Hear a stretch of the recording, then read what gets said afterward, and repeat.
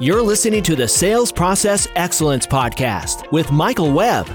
B2B sales and marketing works to find the highest quality prospects, reach decision makers, and sell value. Operational excellence uses data and systems thinking to make changes that cause improvement and eliminate waste.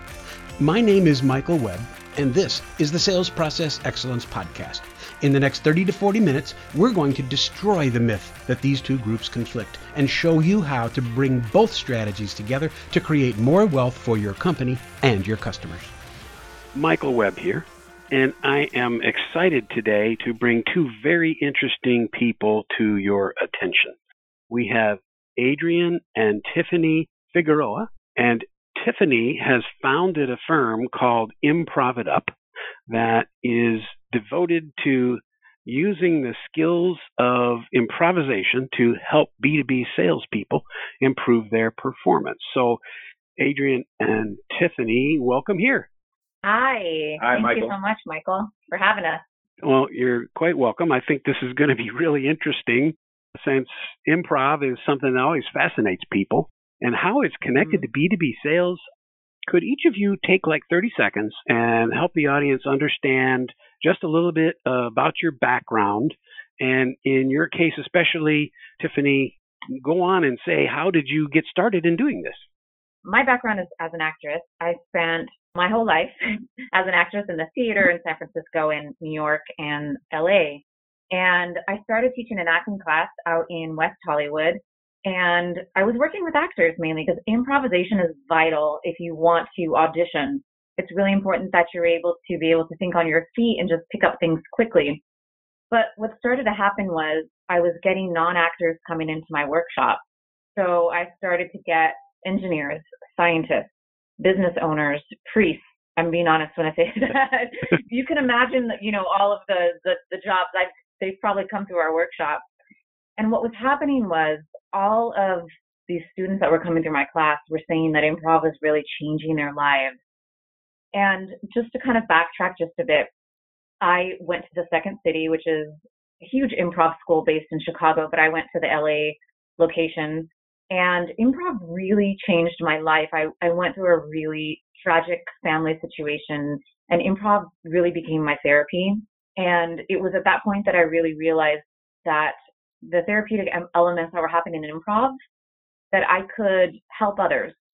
And so what started to happen was that was translating into people's lives and obviously really translating into the workplace. No matter what job they had, it was helping them to be more confident. It was helping them with so many other skills that I realized that this was something not only for actors, but really for anyone, that these skills could be used. So really, Improv It Up was born in West Hollywood through my experience of working with non-actors. And then really we just grew the business over the past several years. We also work with middle and high school students. We have programs. We're a social enterprise. And what that means is I like to think of it as a for-profit business with heart. So the heart part of what we do is our school programs. And then we have our corporate and business programs as well. Okay. Wow. What a fascinating background. So, real quickly, Adrian, your background's quite different, right? Oh yeah, significant.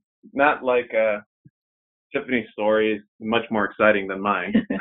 So for me, it's going the path of the engineer. So my background, engineering, mechanical engineering, then the MBA, but working in the industry, being part of building products and aerospace as being my strengths of industries. And then through there, just getting certifications with Lean, Six Sigma, supply chain. Okay. And so just growing the process side of it. So, as Tiffany and I, met each other and she had this business going and I started sitting in on all the workshops years ago and then became a facilitator alongside with her. It was marrying both of our loves and passions where, we like to say it as I'm the left brain, right? I'm more methodical, analytical, probably tailor more towards like the hard skills. And then Tiffany comes in as the right brain, being more the creative, artistic, and the soft skills. So what we offer, businesses is you get the best of both worlds. Mm-hmm. Hard, soft skills, left brain, right brain. Wow. We kind of complete each other. We're very opposite. Yeah. So some people who listen to my podcast regularly may remember Adrian. We did an interview a month or two ago, I think, and your day job is lean facilitator at Cadence Aerospace, as I understand. Right. So you've been able, it sounds like, to use some of these improv skills in your leadership at the aerospace company. Is that true? Yes, every day. So that's amazing. Where I'm most effective is being able to use the soft skill side to actually commit to and bring forward the hard skills, profits, and results. Okay. All right. So Tiffany, why did these men and women off the street who are not theater majors, why did they want to attend your improv class, and what did you give them that made it so valuable? Well, I think so. A lot of the non-actors, salespeople, entrepreneurs that have come to our class really have come because there's a lot of fears. So you might have the fear of public speaking. That we have a lot of students that come to us, believe it or not, that even work in sales and they have fears of public speaking, or fear of failure is a huge one. Adrian and I facilitated a workshop called Fail into Success. And it was really all based in trying to get comfortable in the uncomfortable. And so that's something that we see a lot. And so I would say those two things, and building confidence really is the confidence to be you.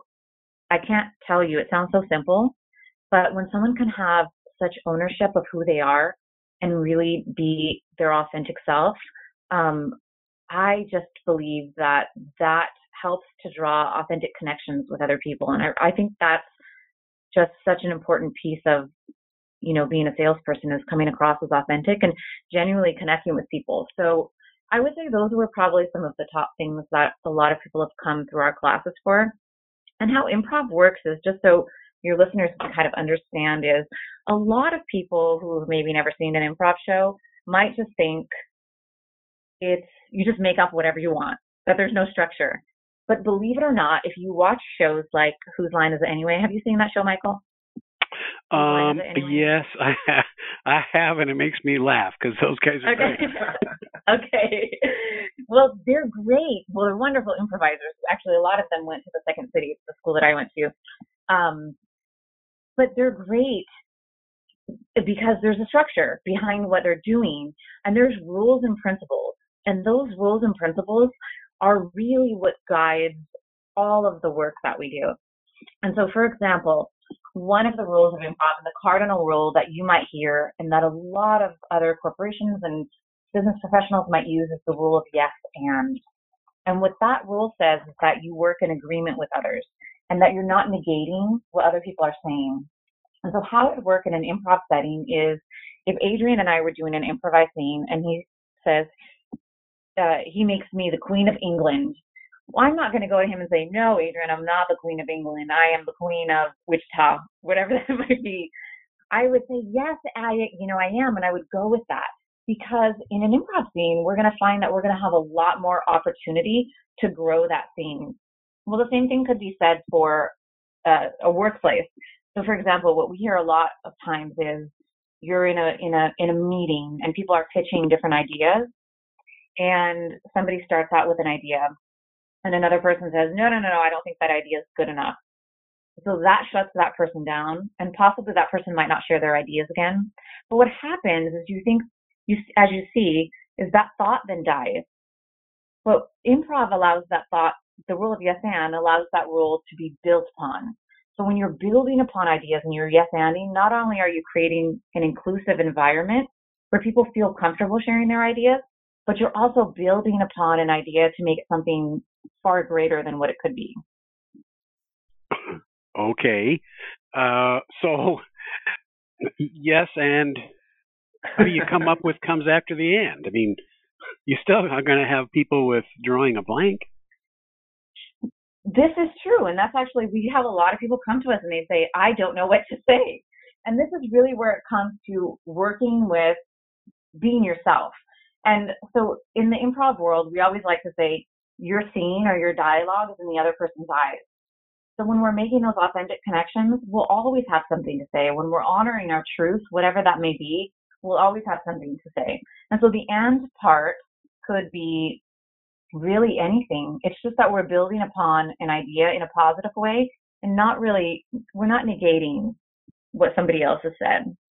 And Michael, just for an example, one of the workshops we did a few months ago, we actually had this particular salesman, and he said exactly what you just asked right now. On day one, his fear was, he's a salesman, but he is fearful of speaking to somebody and not knowing what to say. Mm-hmm. He thinks he has to, watch all the sports, watch, all the market, to come up with ideas and figure out what he can possibly speak to them about. And so exactly what you said on day one of the workshop, we were going through one of our exercises and it got to him and he blinked out, deer in the headlights, exactly like what you said. Mm-hmm. And we just waited there and paused for a moment. And then we just guided him through it because he literally said out there, he's like, I don't know what to say. And okay, first thing, what are you thinking about? I don't know what to say. And he just kept repeating it. And so it's like, it's okay. First thought. He finally gave a first thought. The class celebrated, and then move on. We kept going with the exercise. So by, I think it was the third workshop with the same salesman, that's where we saw a breakthrough, where he started making these comments that was just, whoa, where did this come from? Where, he didn't hesitate anymore. He just allowed himself, his first thoughts to come to mind and come out. And that was like a major breakthrough that we saw with him. We celebrated, and throughout the rest of the workshop, you could just see the growth in him being really more comfortable with himself. And by, again, the end, he was just coming up and thanking us for the work he has done there in the workshop and, the tools we provided for him. And he was real appreciative of everything he learned because he felt more confident in that. And really what he was doing was he was working through a lot of his fears. Okay, well, and so to that point, it strikes me that the skill you're referring to here doesn't just apply to sales. It applies way more broadly to sort of social intelligence and self-awareness more generally, wouldn't it?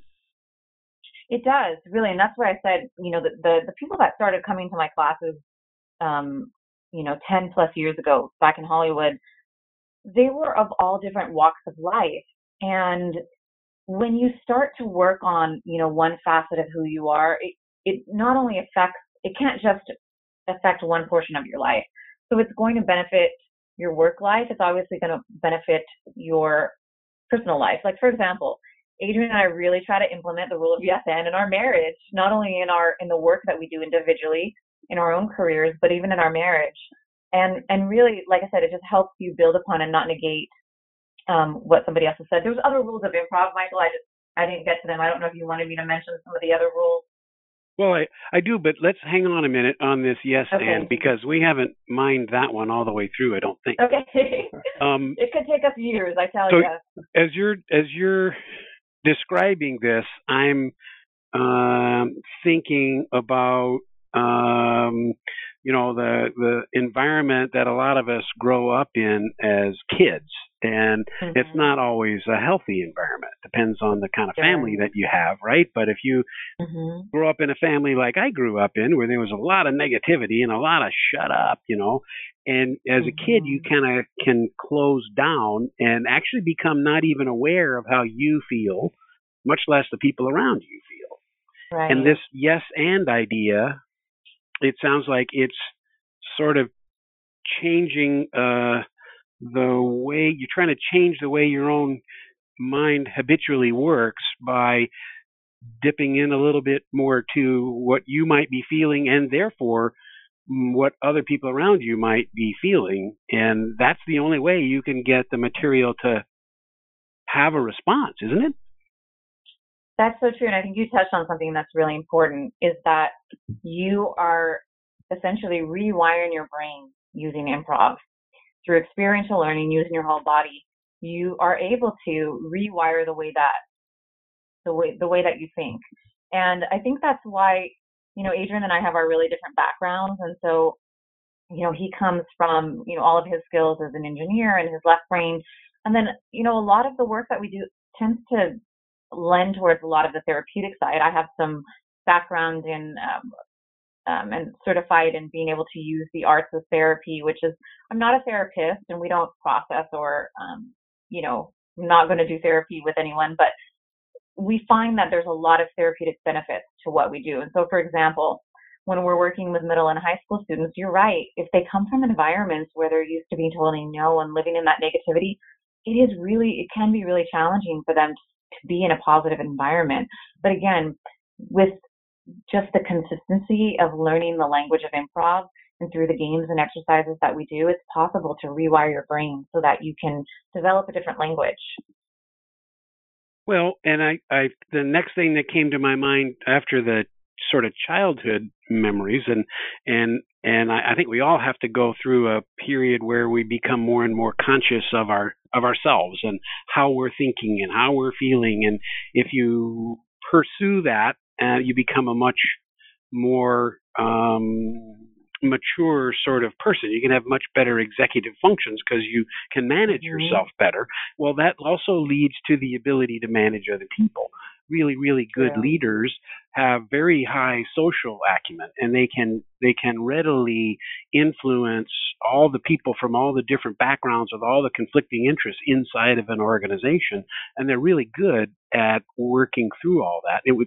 They would have to have the kind of mind that readily does that, because they get stuff thrown at them all the time. So it's leadership skills, and obviously then that moves towards, or it implies really good sales skills. So that's really fascinating. Let's move on. What are some of the other rules, and how do they help people? Well, one of the other rules is to listen. So obviously you need to be listening with your whole body. So I always say, I'm not trying to be a good listener, I'm trying to be an impeccable listener. And what that means to me is I'm not just listening with my ears, but I'm also paying attention to body language. I facilitated, I actually did a workshop, and I had, maybe up to 100 people in my workshop. And it was all professionals. So either they were entrepreneurs or they're business professionals. And I did this whole segment on body language and how important it is that when we are talking to somebody, either in networking situations or in sales situations, that we're not only listening to their words, but we're paying attention to what their physical body is saying to us. And a lot of times we don't pay attention to that. And so that would be one of our other, one of the other rules of improv. Another rule of improv is making your partner look good. And that's something that I love because it really shows how selfless improv is. And it's really about building the other person up and not focusing on yourself. And so that kind of takes you out of any situation and puts the focus on the other person. So, for example, how that would work is if you're in an improv scene, you'll see this a lot on Whose Line Is It Anyway? By one of the improvisers it's called endow or label the other person with something really grand, like being a queen or something really high status. And we'll often laugh and we'll just get a kick out of that. And then that person, the scene becomes about the other person. And so that's really an important rule of improv, is to make your partner look good. And okay. Well, so explain this a little more. So if I say you are the Queen of England, that would be me sort of making you look good, right? Yeah, it would be endowing me with something really fun and positive that I could play with. And then you go, yes, and I love being fat, or whatever, right? Whatever the Queen of England is, right? But how would you turn that around and then make the person who just gave you that line look good? Is that what the goal is here with each interaction? Sure. And so when you're working with a really experienced improviser, you'll find that they're really able to coach another improviser that maybe doesn't have as much experience. And by making them look good, it just means that I'm not going to let you fail. If you're working with me, I'm not going to let you fail. And I think that's something that's really important because, as I mentioned before, we find that just a high percentage of people that come through our workshops have this great fear of failure. And so the rule of making your partner look good says, I'm not going to let you fail. I'm going to have your back. I'm going to support you. And I'm not only am I going to support you, but I'm going to make you look really good. Well, you're both up there in an improv situation. You're both up there for sort of a common purpose, right? Mm-hmm. To create entertainment, and you have to entertain yourself, right? If you're entertaining yourself and enjoying it, it's going to be more infectious for the audience. And if that other person fails, that affects you too. So, I mean, you're not up there being altruistic, but you're up there. It sounds like you're up there, accenting the good things and building on the good. It's sort of in the lean philosophy. One of the bedrock principles is respect for people, and that means respect for their ability to think and be rational. And they may have different backgrounds. They may be more obstinate. They may be, not really understand the point that they really need to understand. And in a healthy, lean culture, I'm sure, Adrian, you've seen this, you have to respect people if you expect them to grow. Is that fair? Yes. So Yeah, this builds on the same thing, doesn't it?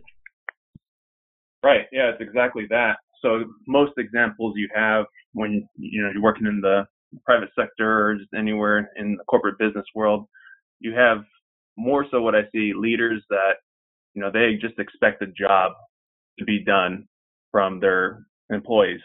Yeah. And it's very rare that I'm finding those that are doing exactly what Tiffany had said, where they said, I'm not going to let you fail. We're going to do this together. And so the leaders are normally, well, this employee is terrible. That employee, is an idiot. This employee can't do this. This employee can't do that. And you have that. And that's the way they look at it. Like, we just need to get somebody else, or we just need to move whatever they're not good at and give it to somebody else. And so, that's part of my role. I look at that behavior and I go and coach those leaders along the way. But that's not what we're here to do. Think of it about it this way. Maybe, we have to work with this individual in this certain manner. And back to what you said, lead with respect. And so, and what we get is, if, we had a CEO come to us last year in a workshop where, she's what she thought was a good leader. She has all her employees, there in the business, and she comes up and she said, I think my employees, or I thought my employees really liked me, but, our business is thriving very well. And all of a sudden I started getting feedback that, no, a lot of the employees actually didn't really like her because she can come across very cold, very stone-faced. And she was like, what I'm missing is empathy. Mm-hmm. And I know you guys offer that. Like, what can you do to help me in training to understand what this empathy is?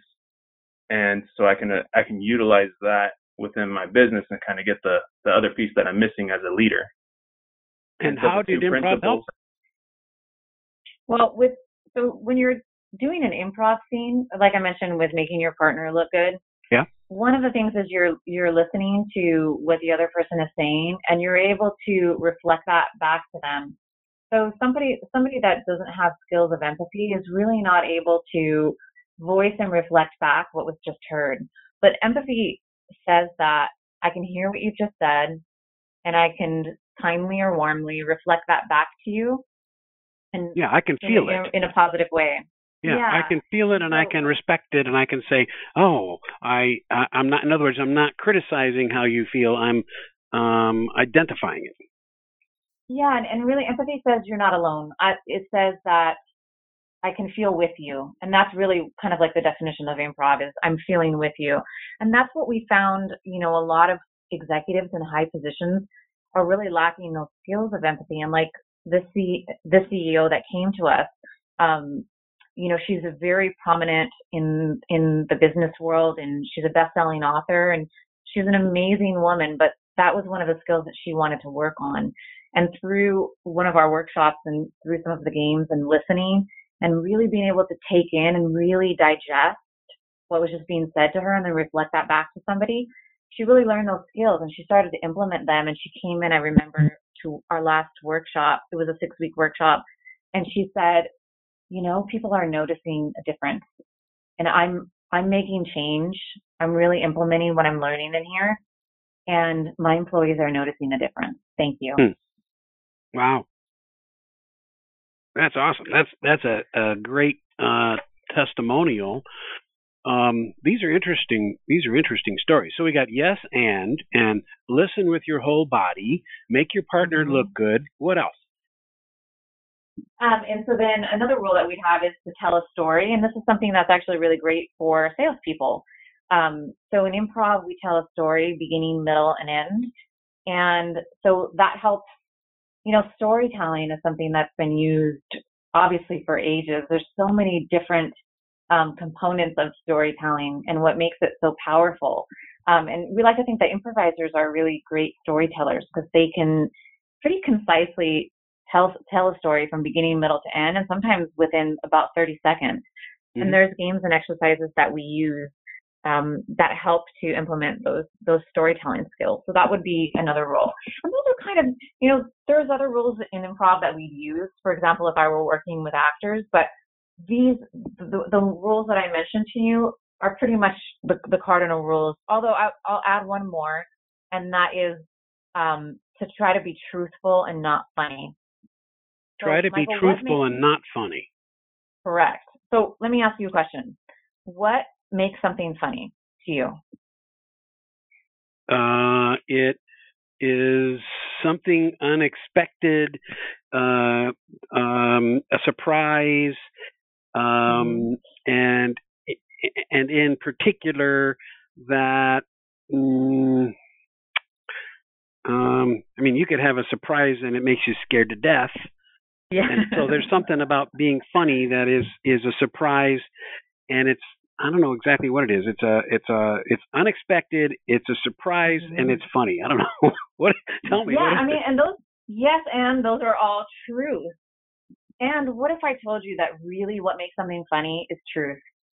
We laugh because we're a part of something. We laugh because it's truthful. So, for example, where we live, the 405 freeway or the 91 is just madness. So if I were to, say anything about any of those freeways in front of an audience of people that live in LA, they're probably going to laugh because they get it. They're in on the joke. But if I'm out and let's use Wichita. Adrian was recently in Wichita, and I love saying Wichita. I don't know what it is about Wichita, but I just love saying it. So let's say that we're in Wichita, and I made a statement about something about the 405.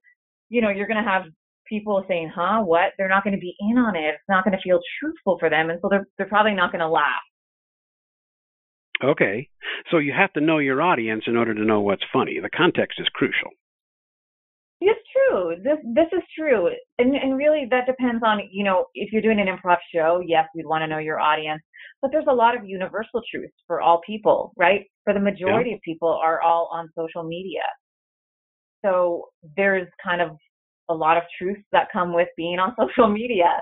Mm-hmm. And so, things like that could be funny. So, but what makes someone funny is someone who is honoring their own truth. And that can only be true for them. So one thing for myself that I've learned is I'm a very quirky kind of person. I'm very spontaneous. I'm very kind of fly by the seat of my pants person. And you're also the Queen of England, right? I'm also the Queen. Let's not forget that. Adrian's going to buy me my crown later, but so I try to honor, and you're laughing with me right now, which is exciting for me. I love that. I thrive off of it. But what makes it really interesting is that I'm honoring who I am. And when we honor who we are, even it doesn't matter what, personality traits you have, but that's where connection comes from. And there's so much importance in connection and being able to connect with people. It's, social media is built on people don't feel connected, so they go to be online. But what if we could create true and authentic connections in our own lives? What if salespeople could create true and authentic connections just from a quick conversation? And really, what if it started by them just being themselves and kind of setting the ground for that space of comfort? Because when we're our authentic self, we invite others to join in and for them to be themselves. Wow,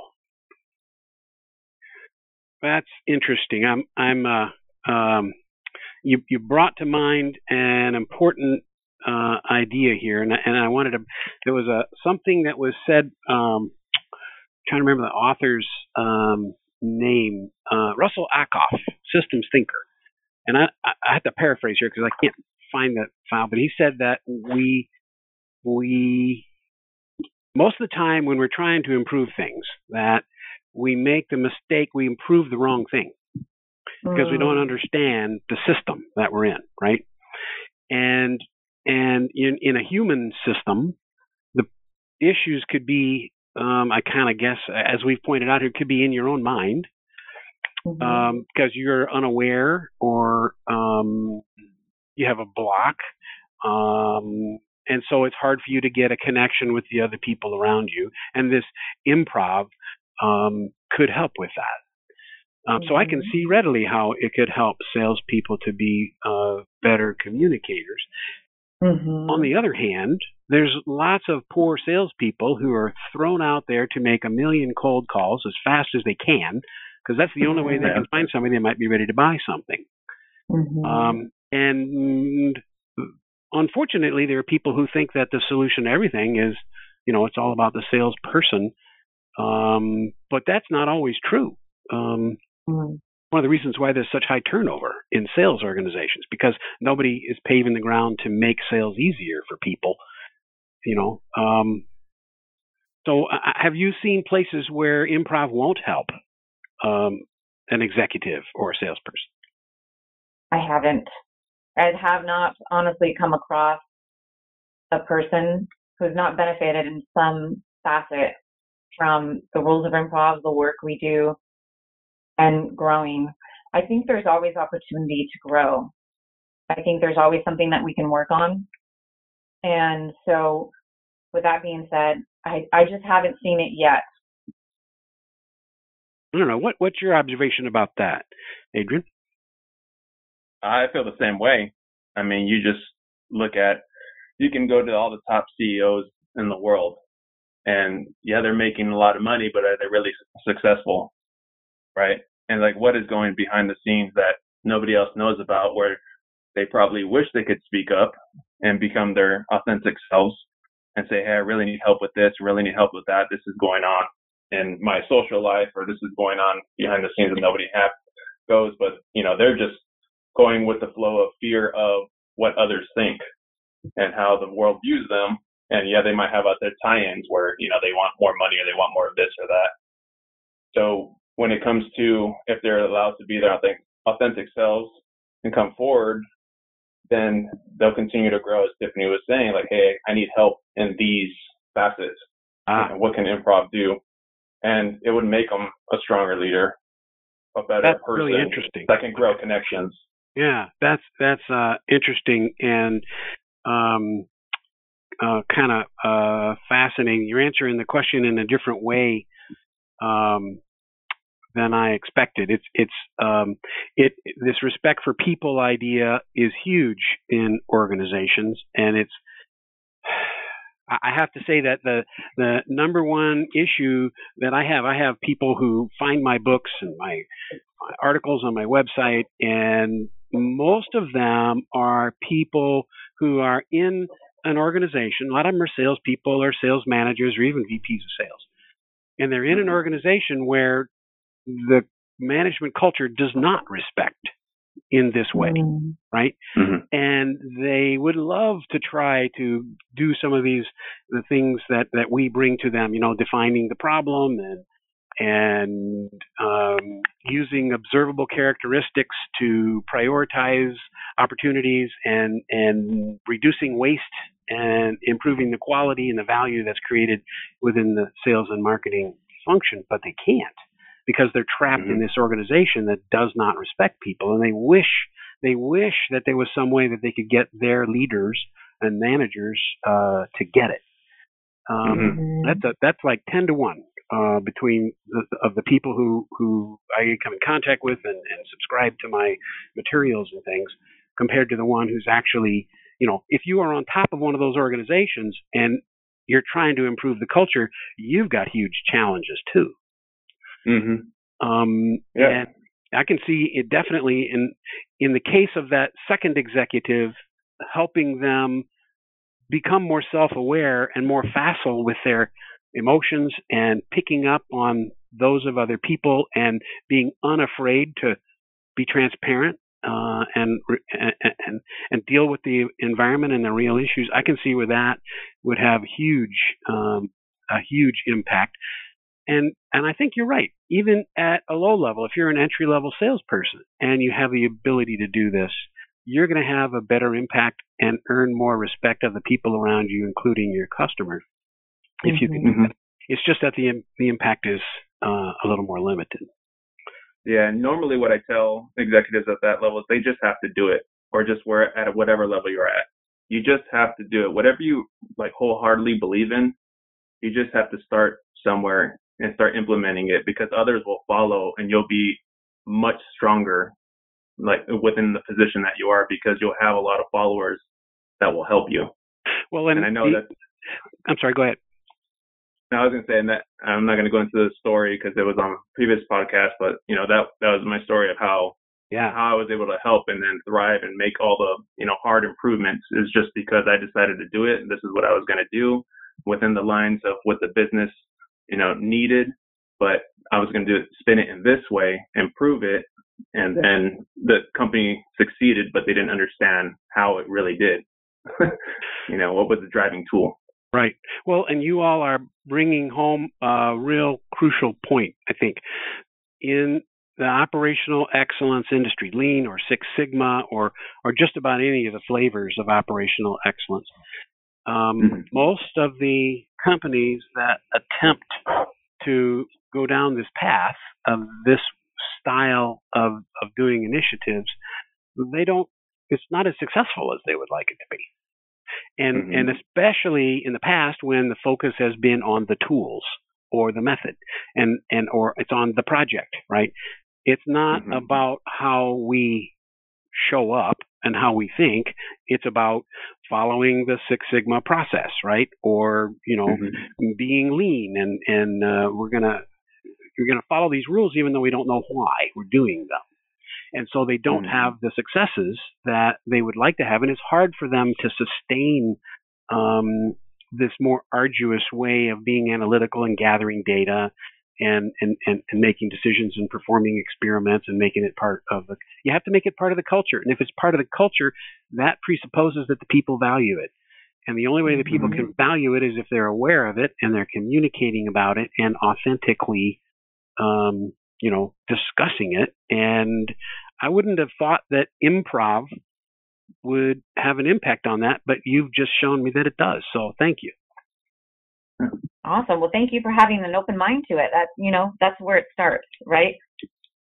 Yeah. Well, and it helps if you're really quick-witted and can say funny things. True. We can teach anybody how to do that. So, yeah, because I often find myself being caught not having anything funny to say.